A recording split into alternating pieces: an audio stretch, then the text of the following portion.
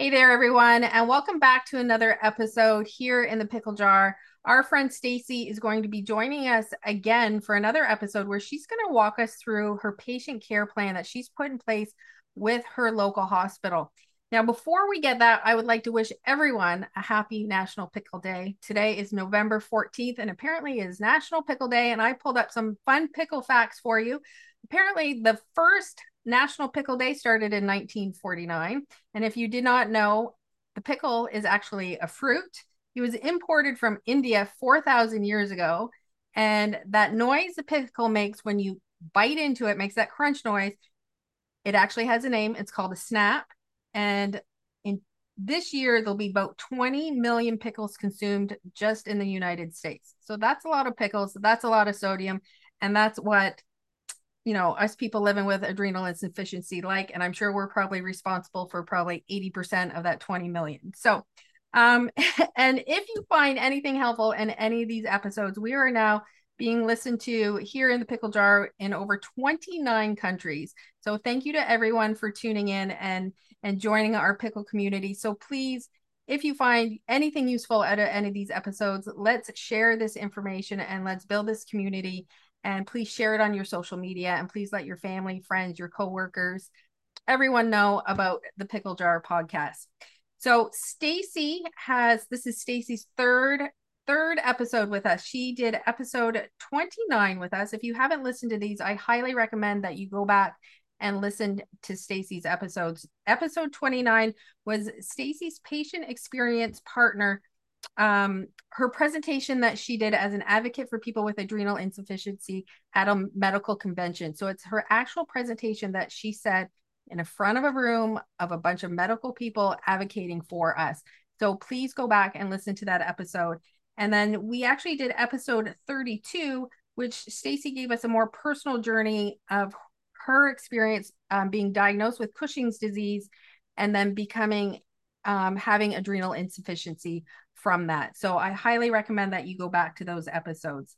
So Stacy, again, thank you so much for giving me more of your time because you've given a lot to me lately and I really appreciate it. So let's go. So just tell us about your patient care plan that you have with your local hospital, how it started and how it's kind of changed your journey with adrenal insufficiency. Yeah. So first, thanks again for having me. It's great.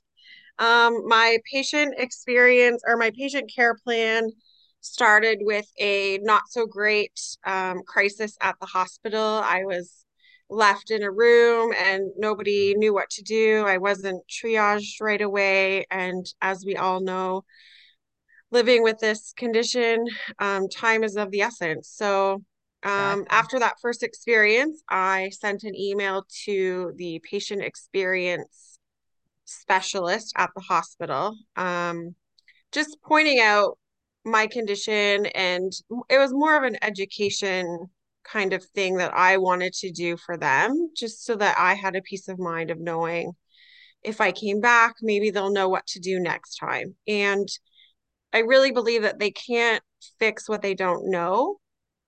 So that was my thoughts when I first sent that email. And I got a response back saying, "Thank you very much. We're going to note this on your file and everything should be good."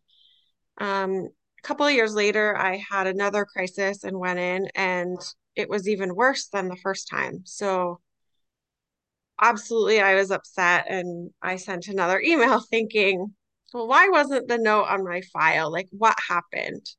Um, and they invited me to come and kind of talk to them about it and kind of put up a plan in place. So I did, and I learned about this patient care plan that they have, which is great.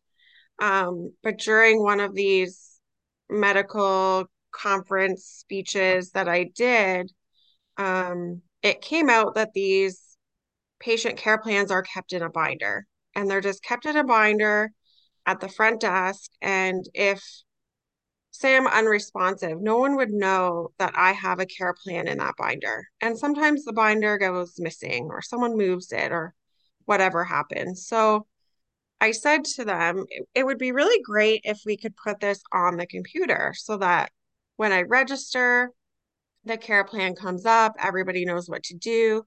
I sometimes might not be able to speak, so it would be really helpful.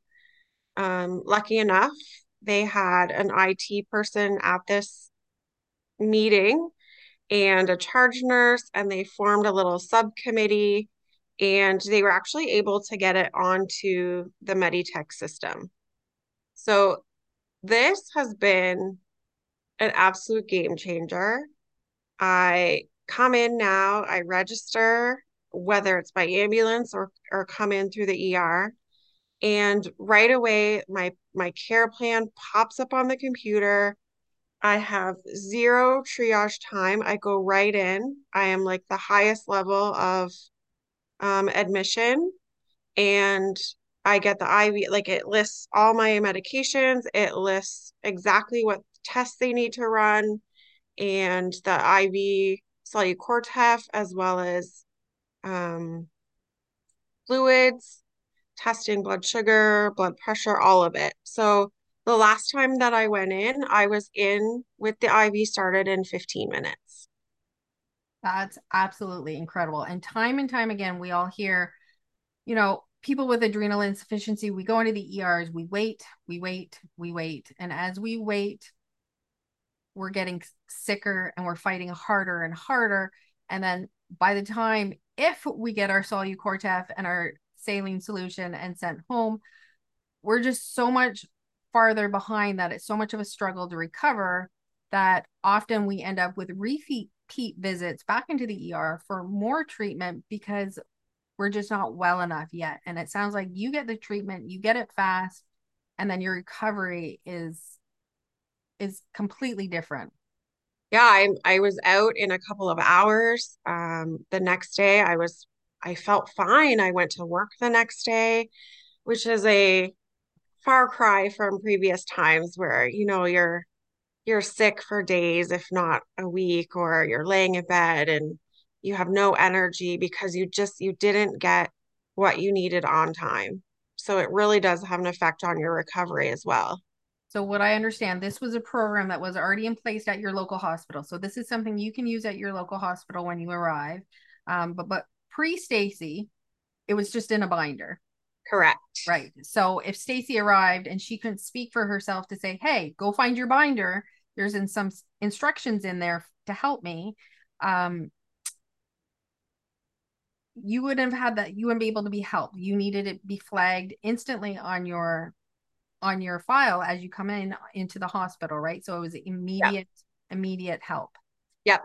So you were able to change that for everyone, or was it just Um, I think it's just for me, for my local hospital right now. I am working with my endocrinologist to hopefully get this as a protocol across Canada, which would be incredible.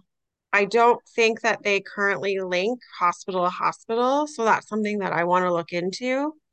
But I think that even if people knew about that this was even an option, they could contact their local hospital and just start there, right? well, Like start somewhere. yeah, and that's exactly why I wanted to highlight this in its own episode because you obviously, when you made a contact, you had somebody on the other end that really, really cared, that really wanted to make a difference and saw this as an opportunity to do that, and they took advantage of it. And there are people Yes. like that out there. But you're right, unless we advocate, unless we open our mouths and say, "Hey, I would like this," or "I need this," they're not going to know the difference. And there might be things out there that exist that we don't exist. I had no clue that this was an option, and I would love to see this for myself at my local hospital. So I'm going to look Yeah. into it with my family doctor. He works at the ER.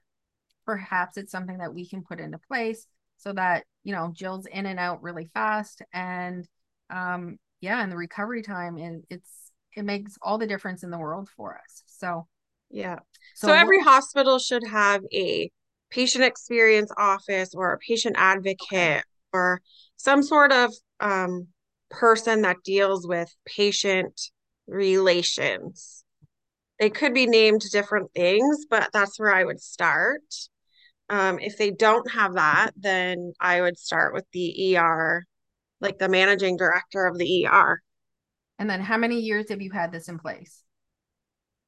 Um, I think probably three, three And or four, and do you have any idea of how many times you've used it? Like how many trips have you made to the ER since at putting least like twice. at least twice? And every time it's been smooth. Both times were awesome. Yep. Well, as awesome as they could be.